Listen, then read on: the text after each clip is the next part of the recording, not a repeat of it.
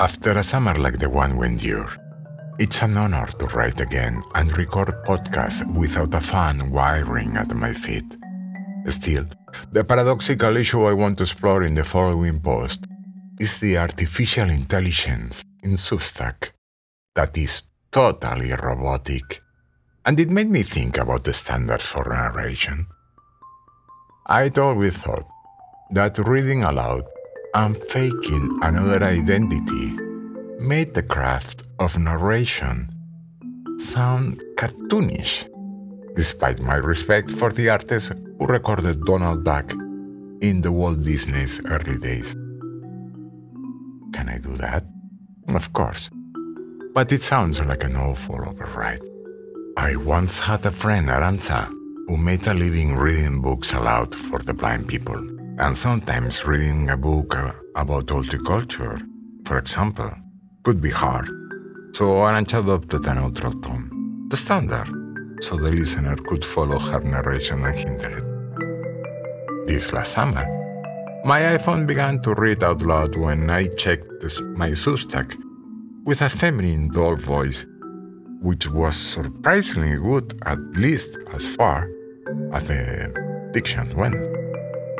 But the voice had a normalized volume without any breathing of the human pipe, and such a know-it-all tone that killed all my soul with the first line. Arancha has probably lost her job because of this damn artificial intelligence. However, I don't think I will lose any advertising work to artificial intelligence, because an educated listener cannot be seduced by a robotic voice, and if he fall under the artificial intelligence spell, he would be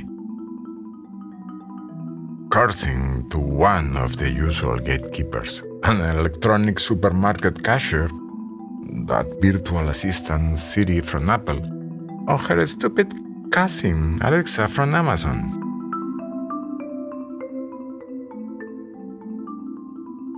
In the meantime, I bought a new preamp because I want to sound as natural as I am.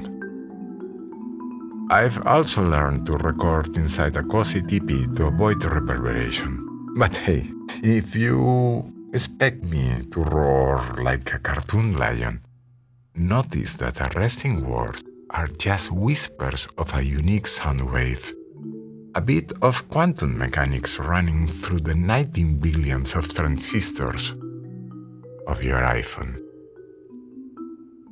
I have nothing personal against the neutral tone of my long-ago friend. It was lovely to hear how well she did pronounce some vowels and consonants. However, a narration must be entertaining, a treat to enjoy, a pastime. And that's my luck, because while I'm recording inside of the padded interior of the teepee, I have the best time of my life and lose track of time. On the spur of the moment, I have not the slightest idea of which tonality could be better. What is commonly known as ad-lib. And all I have in mind is the flow of words and why the hell Romeo and Juliet was written in unrhythmic pentameter or blank verse.